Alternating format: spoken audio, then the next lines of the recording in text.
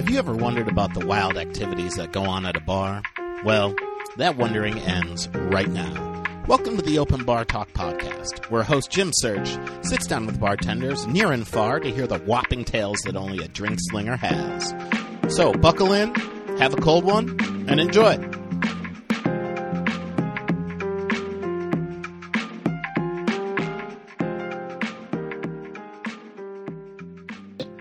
We are doing this. It is another episode of Open Bar Talk, the dopest bartending podcast in these streets. If you want to find the show, you can do that. You can go on iTunes, Stitcher, Spotify, anywhere where you find podcasts where you can find this show.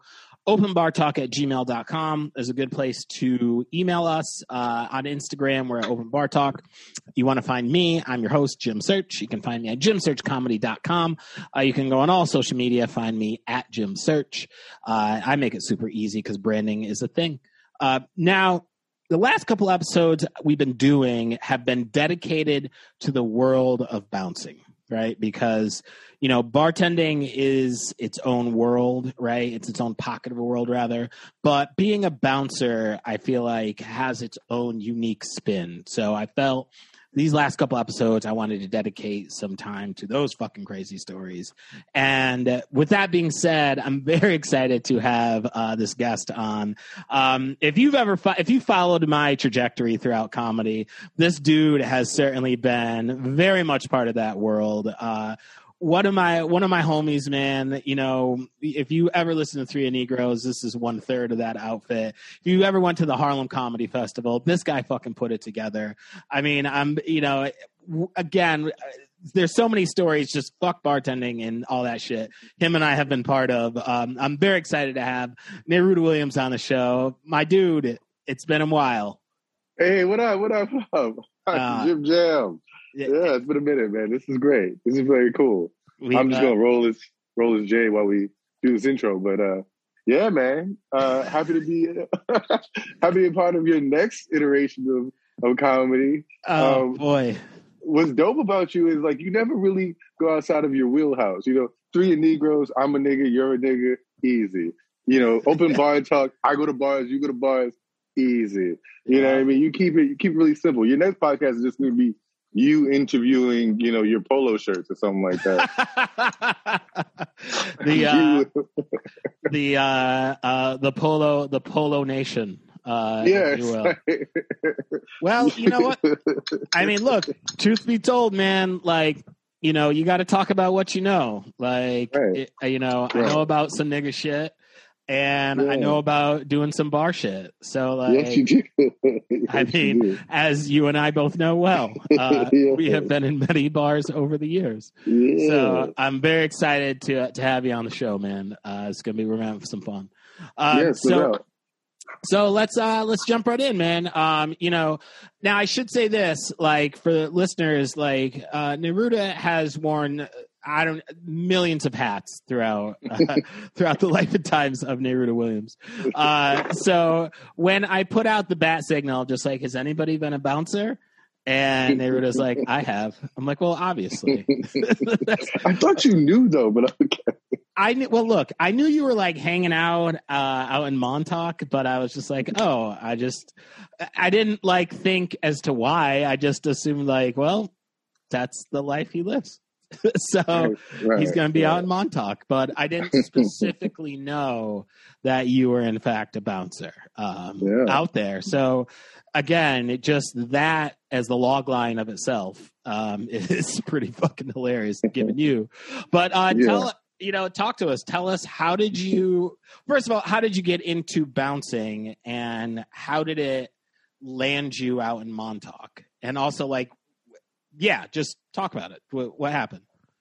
Well, I mean, it's very interesting because, it really started with comedy, right? I was, I don't know, I must have been a year or maybe 2 years into comedy. I was, you remember when I first got into comedy, I sold blow. Okay, so going back to what you said about me in my intro, right? I just realized recently, I turned 36, right? I just realized recently that I've lived 3 different fucking lives over just three and a half decades, Yeah. And that's because in Harlem, like, you start so early. You know what I mean? Like, my first, experience with life was like, being a young kid growing up and trying to be a drug dealer. You know what I mean? Right. And trying to, 996 grams, you need FOMO, just trying to get that kilo and keep that flowing and being that dude. And then at the same token, like, graduating high school, going to a private university in New York City, and then selling blow there and being the guy who sold coke until it was just really crazy, because it's like I didn't even go to school there anymore. I was just hanging out in the courtyard of the new school selling blow. Right. And then I lived in the Chinatown hotel room while I did that, and then I started comedy, right? And so I was kind of transitioning from selling coke to doing stand-up when I started bouncing. Okay. And I don't know if it's interesting, but the crazy thing about it was that it came through me doing stand-up at comedy. Oh my God, the Comedy Corner. Do you remember Comedy Corner? Yeah, I mean, I would. That's a little bit before my time, but I know of it. So yeah. Well, you just walk downstairs. It's now it's like a burger spot, but it's like, right down the block from Grizzly Pear or whatever. Anyway, that was where I was like open micing a lot, and I met this guy Jay Smith there. Rest in peace, man. That was a wild dude. And I met Jay there, and one of my first jokes was about selling blow, right? And I would like say, right, I'm not here to tell jokes. I actually sell cocaine. I got dimes for blah blah blah blah blah blah something. And people would either laugh or they'd be like, "Word." I was gonna say, this is good marketing, right? Because you're hiding behind the joke of like, oh, I was just kidding, but I'm not. But it's also late at night at a bar in the Lower East Side. Like, so am I kidding? Like, and I wasn't. I really had blow at that time. But I would get the laugh, even, you know what I mean? So if I didn't get the sale, I got the laugh. If I didn't get the laugh, I got the sale. Or sometimes you got both, which is ideal. Right. And so this night I got both. It was actually day. It was actually in the afternoon. I was doing an early mic between deliveries and pickups. And Jay was there in the audience, and he comes up to me at the bar. He's like, "So, are you really holding?" And I was like, "Yeah, actually, I am holding." That's and true. He was like, so I was like, "Yeah, that's true." And he was like, "No, you're not joking. Like, it's not just a bit." I'm like, "No, it's not a bit." And so I take him to the bathroom and I show him, probably like a gram or something like that. He cops. He becomes one of the first people to cop for me at that mic, and maybe in comedy in general. Right. It was so long ago. And so then, anyway, we become fast friends because a Coke head and a Coke dealer, they go together like peanut butter and jelly. Peas and carrots, or baking soda. Yeah, like or like cocaine and baking soda. Either way. So he, we become friends, but actually Jay became one of my really best friends, right? And after a while, we were like just doing blow together, not even really selling him blow. And so then he was doing shows for this guy named Vinny K. Matalo, some weird. This guy is the fucking worst. He looks like Goober from Weird Science. He looks wow. And he's a producer / DJ / just overall, not a scumbag. Like, he's actually a genuinely good guy, but he just does so many drugs and he needs money so much all the time that he's kind of exploitative, and nothing is exactly what he said it's going to be. Sure. Anyway, he tells me and Jay that he's got gigs up in the Hamptons in Montauk at the sports bar. Really? Comedy gigs. Okay. And he's like that he's gonna produce these shows up there, and we'll get paid, and blah blah blah, and he'll pay for our travel and our lodging, right? Sure. Sure, right? So you're 2 years into comedy, and you're getting fucking road work. It's like, that's big. That's big. That's the dream, right? Sure. I'm SNL, here I come. So I'm like, I bet, sign me up. And he never pays for my travel. I end up having to buy a jitney bus ticket, which actually isn't that bad. You can drink wine going up. I don't know if anybody's ever taken the jitney buses up to the Hamptons, but it's actually a pretty good deal if you get the right ticket. It's actually pretty nice. How much are those tickets? They're like 30. How much are they? Yeah, it's like $35, $45. You know what I mean? So I guess both ways, back and forth, it's like $80. But if you're staying out there for a weekend, it doesn't hurt as much. You know what I mean? Like if you were just going out there for an afternoon, $85 is a lot of money. But if you're going out there for a weekend or for a week or something like that, it doesn't really hurt you. So anyway, I grab this jitney bus ticket. I go up there. I get a little drunk on the way up. I believe that. Of course, right? I believe that. And then I get there. Montauk is a fishing town at the end of the Hamptons, right? Like right at the tip. And so it's a mixture of like all these rich, preppy, Madras wearing, pastel short wearing, Chads, and then like hardcore old man in the sea type niggas that like, they wake up eating, lobster rolls, fresh out of the bay and all that weird shit, big yellow hat and yellow jacket wearing niggas, and so it's got that mixture of like towny and these rich kids. It's very much like Revenge of the Nerds. Like it feels right. Yeah. Like looking back on it, I was going to say it's very much like the alpha betas have come to life. Right. So I get out there and I noticed that, right? I'm partying a little bit. I'm seeing these drunk rich white kids, and then I'm seeing these drunk poor towny white people, and then it's just nigga me from Harlem, right? And everybody is white. Nigga me from Harlem. All right. Everybody is white, and and hammered though, right? Sure. And so we get to the sports bar. I get to the sports bar. Jay's there, Vinny's there, and then there's these guys that work at the bar there, and the owners of the bar there. Okay. So they start to try to have a comedy show. All right. What's the audience? What's the audience look like? I mean, I know they're white, but I mean, like. Okay. Well, first of all, they're all half in the bag. They're all drunk, and it's like 9:00, right? Already hammered.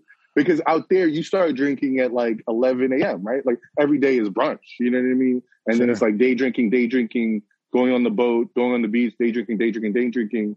And then by 9:00, people are fucking tossed. And then shit doesn't shut down until 3, maybe 2, maybe I'm bugging. Anyway, so people are sloshed. That's number one. There's no chairs or seats. It's a sports bar. So people are just standing. It sounds and the music horrible. It sounds fucking horrible. It's terrible. And the music just gets abruptly cut off, right? Like Vinny just starts talking over and it's like basically an iPod with this track, like Journey, like Journey tracks and shit like that and all of those. And he just starts talking over it like, and now we're gonna have the comedy show. We're gonna have the comedy show, okay? And we got, and then he says some, they're not trying to be racist, but this is way before Twitter and PC and cancel culture. This is way before BLM and all that. So this is back when like even white people that liked you still said stuff that if they really liked you was even kind of on the cusp of being racist, right? Your it's friend, not totally racist, right? But, like, so they're like, "Oh, come on, you're my friend." Right. It was definitely that time of life. Come on. I couldn't imagine it. I couldn't imagine even listening to it now. But he said something like, and then we got a black guy, something like that, something that just puts me right on the spot. There you are. And there I am. Now I got to uphold, all the comedy range for all the black comedians that never hit the Point Sports Bar in Montauk. Now I got to hold it down. Do it for Martin. And so I'm like sitting there, not sitting there, standing there, because most people are standing. Some people are sitting at the bar. but the lights aren't down because there's no dimmer. It's not a theater. It's a fucking bar. Right. It's a sports bar. And so then, anyway, we halfway get through the show. People are like heckling and making noise. And then I think the owner was just like, you know what? I think tells Vinny, you know what? We're just gonna put the music back on. And Vinny, that's so... Right. That's the fucking worst. Like, I've been a producer, you've been a producer. Like, it's one thing for a crowd not to stay, or for someone to walk the crowd, or for the crowd to be disparate, or just not to get a crowd. It's one thing, like, you can kind of salvage that, right? You could be like, sure, yeah. You know what? You two people that are only two people here, that I'm going to just perform for you. Or just you, dude. Or we're just going to have an open mic now, guys. Or something like that. But it's another thing when the whole fucking bar owner loses confidence in you. Or like the show is like, 15 minutes, and then towards like minute 13, it's like, you know what? That's okay. This is a bad idea. You know what? I mean, the game's on. There's a game on. We're just going to watch the game instead. But thanks for coming. Right. So now, I was going to say, so you do the show, right? And then what? They're like, do you want to work here? Right. So wait. So the show doesn't even actually fucking finish, right? Right. And then I'm like, so what are we getting paid? What's going on? And then Vinny's like, I don't know. We didn't get any money. Like, we didn't sell any drinks for the bar. So I'm about to get fucked out of this money, right? Yeah. And then Vinny says, but you could the shorter security guy, one of the security guys can come in.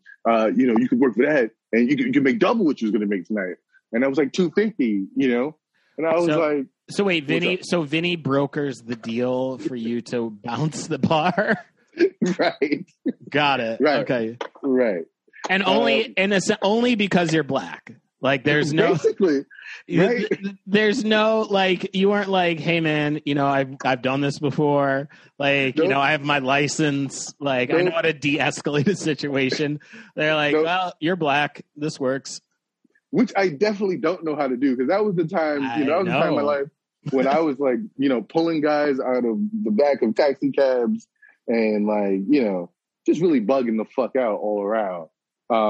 Which I guess was one qualification. I guess that was one thing. I could recognize someone bugging the fuck out, and I had the just the oomph to go do it. Because I recently realized I got into a lot of fights, right? A lot of fights in the streets, a lot of fights at schools, but I don't really know how to fight. Like, I know how to get punched in the face and keep swinging. Like, you know what I mean? Sure, like, right.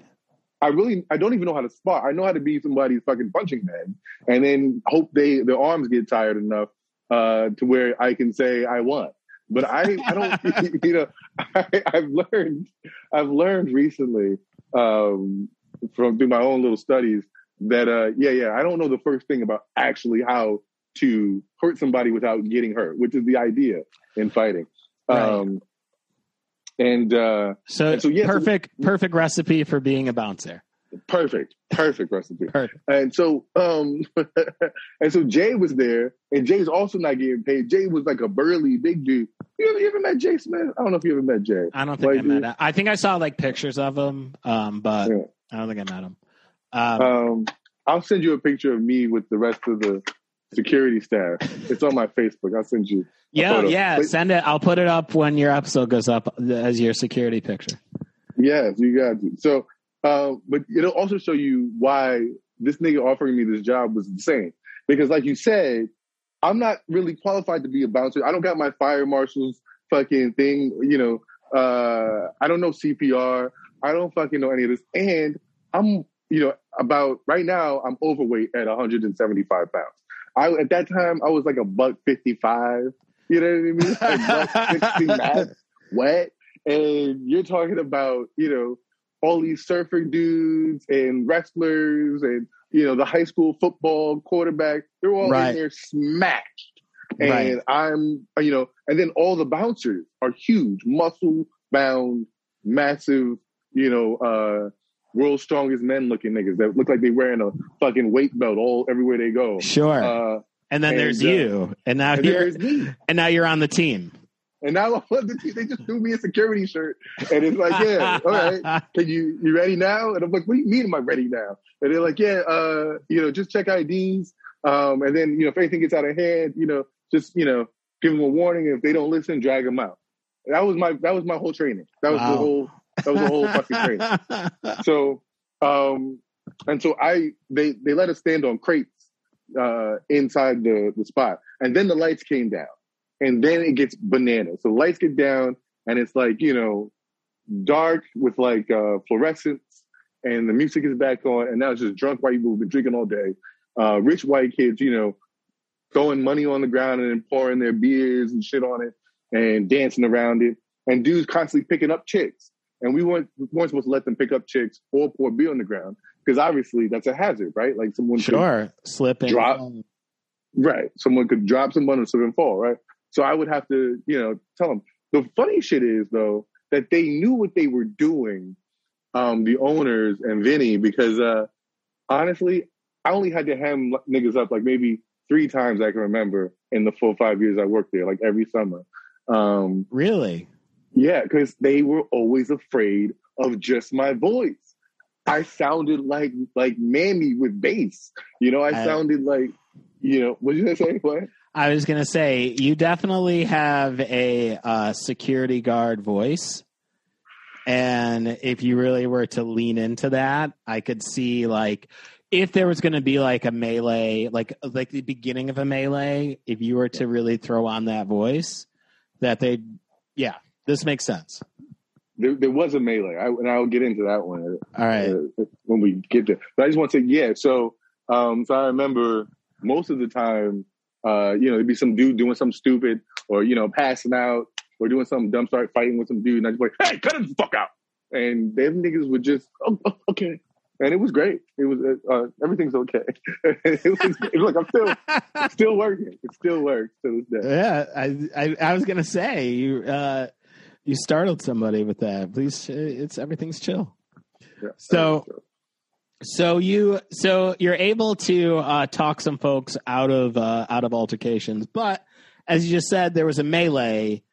Mm-hmm. Let's talk about it. Right.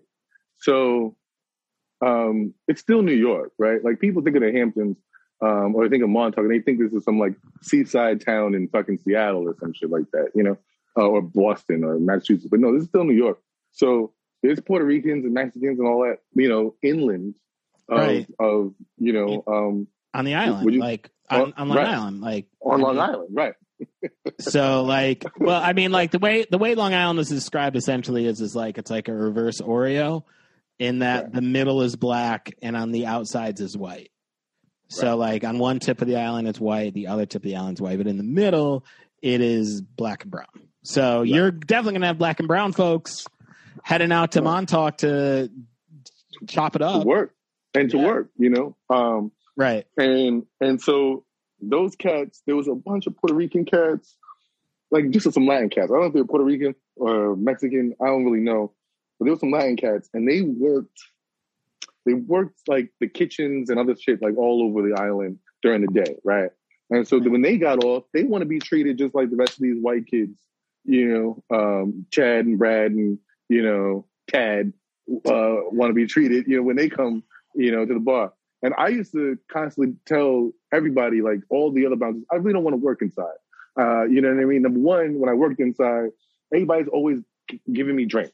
And I'm not supposed to drink while I'm on the job. But you know me, I'm a lush. So all these broads sneaking me drinks, I'm going to fucking have a couple. And, 2 hours of me inside the bar in a corner somewhere, I'm done. I'm hammered. I'm starting fights with niggas and dancing, doing the Dougie or whatever the fuck. So I would always be like, I want to be outside, and it's also cooler, right? It's like, and you could chill. So I always wanted to be outside, and so I was outside in the back, watching the back area, and I was right by the fence post. And what was great is people would like bribe you to try to sneak them in, so they didn't have to pay full cover. Right. Which is really stupid because at the end of the day, if they get back out and their ID hasn't been checked in the front, they can't come in. They can't come in. So you know what I mean? Or if the dude at the front was also a shitbag, he just charge you again. Like, so it's like, so then you end up paying like 3 times what you could have just paid the first time and got a stamp and it'd be over. But no, you want to be, I don't know, you want to cut the line. You know, rich kids are stupid. I don't really understand what rich children are up to. I understand what rich adults are up to. I don't understand what rich children are up to. It feels like they're just up to stupidity. Anyway, so I'd be out there and some douchebag, some white kid, and was trying to sneak him and his boys in through the back, right? Okay. And I was like, look, man, I don't really want to have trouble. You know, just go to the front, just go to the front, just go to the front. They offered me like $100, bro. Like, you know what I mean? To just move a fence post. So That's a good day's work, man. You know what I'm saying? Like, I'm making $250 for the night. You know what I mean? So every time I get, you know, a real nice bride, I'm taking that shit. So Sure. you know, and I would check their IDs too. It's not like I was just letting children into this fucking hell den. I'd be like, let me see some ID. And, you know, ID look a fish, you of age, give me that little 100 piece. Come inside, enjoy yourself. You're going to get kicked out, but that's on you, homie. You're going to have fun while you're in there, though. You know what I'm saying? So, whatever. I do that.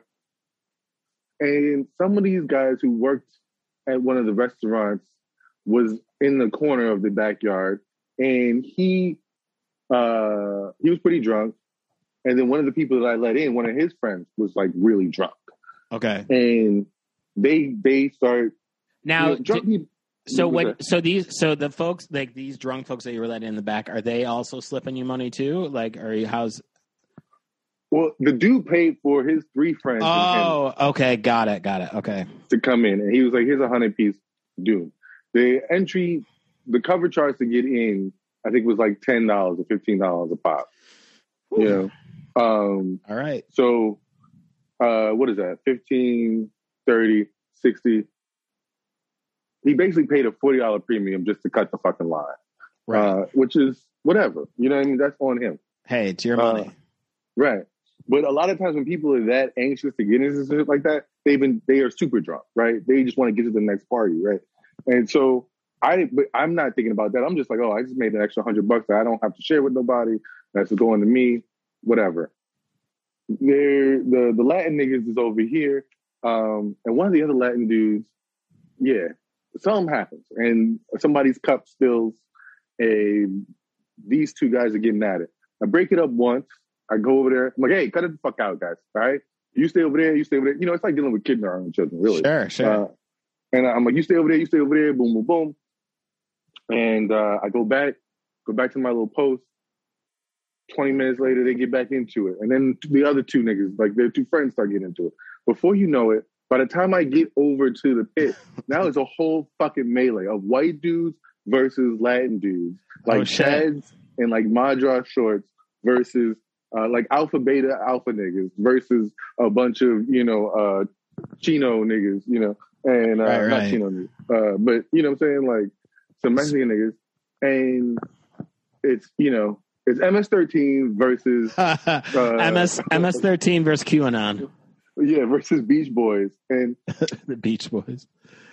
And so it's just crazy. One of these dudes breaks the fence down, like kicks the fence down, and then breaks one of the wood planks in half. And he's like chasing another dude with it, like a stake.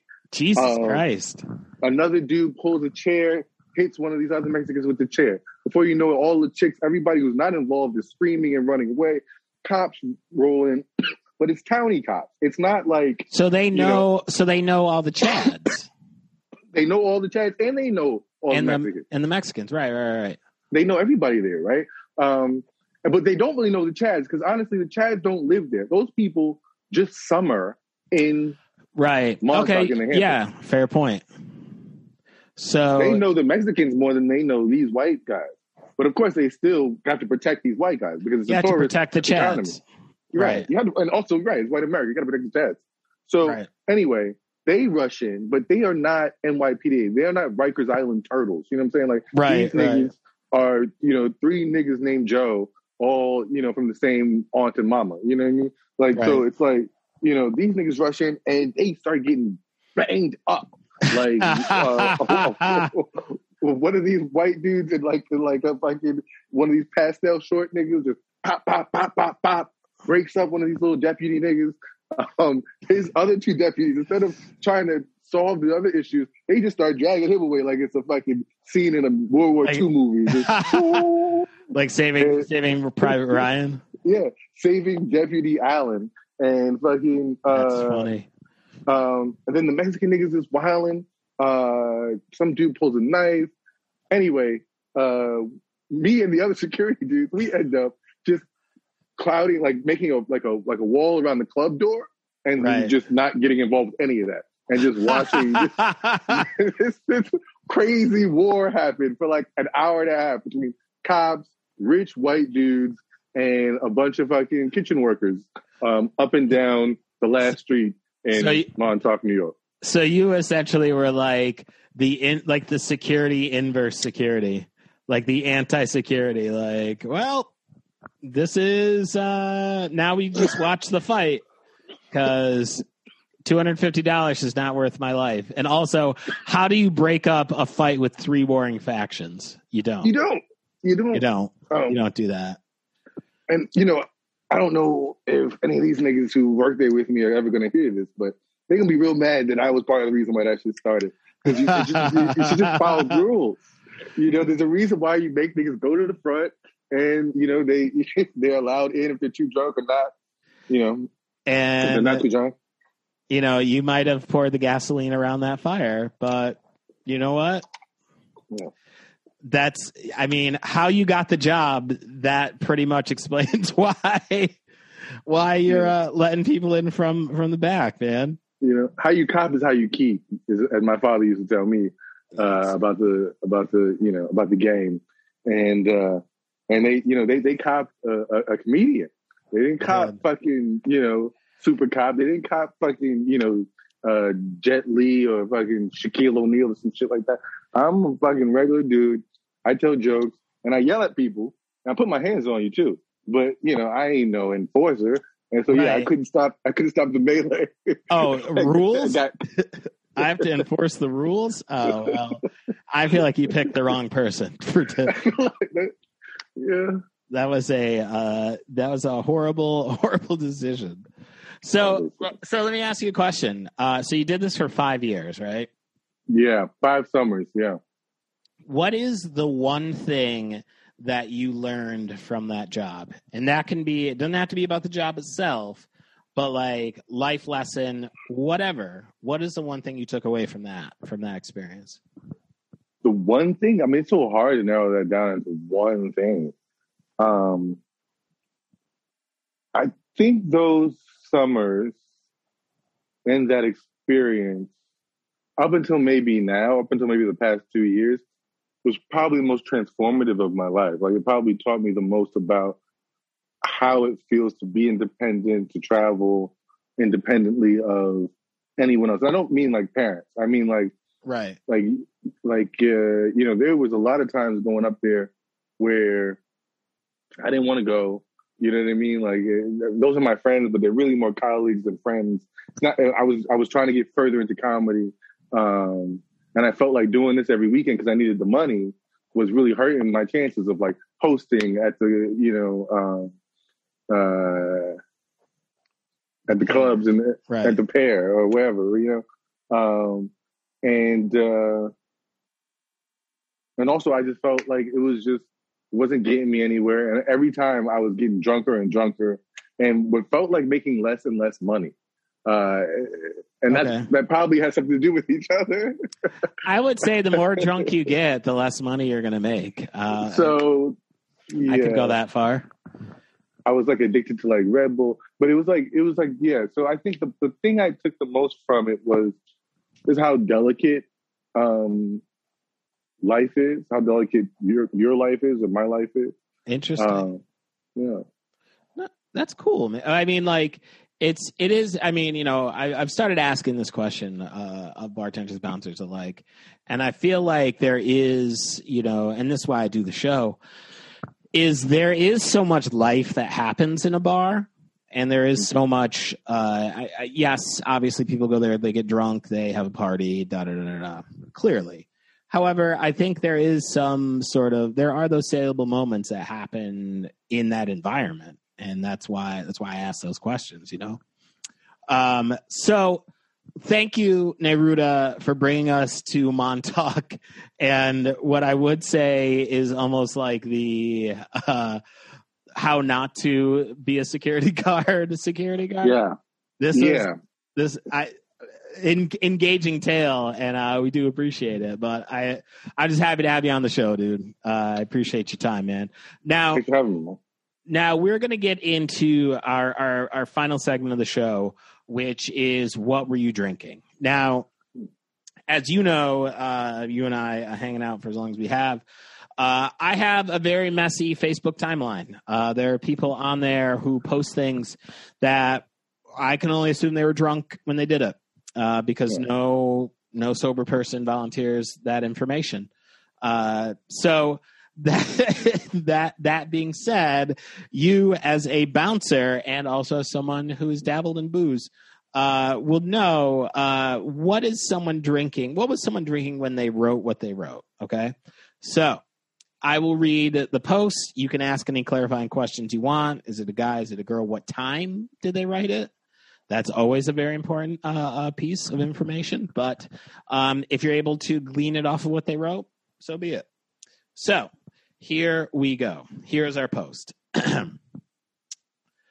All jokes aside, the Bible is unfolding before our eyes. What were they drinking when they wrote that? I don't even know if that's a drunk post, if that's from 2020 or 2021. But all jokes aside, the Bible is unfolding before I read that. Oh, wow. I'm going to say gin. Gin. Interesting. That's a gin. Yeah. A gin-fueled revelation. Mm-hmm. I like it. There is no wrong answer here. The only wrong answer is that there wasn't alcohol involved, because no one posts this fucked up off of water. This isn't an apple juice fueled insight here. I'm just saying that saying the Bible is unfolding in front of your eyes, no matter your interpretation of it, the last couple of years has been something biblical in some way, shape, or form. Some could draw those parallels, right? But I'm very certain that gin was involved. Okay. I like where your head is on this one. I feel like that's a very accurate assessment, Mr. Williams. And for that, we thank you for your expertise on the topic. Yeah. I'm drinking red wine. I was wondering what that cup was. I've been drinking whiskey myself, but neither here nor there. So listen, Neruda, thank you so much for bringing us a little slice of the world of bouncing. Do you have anything you want to plug before we get out of here? Oh, right. I do this thing every Sunday night, where I play some of my comedy vinyl. Right. And it's on Clubhouse and Facebook and Instagram Live.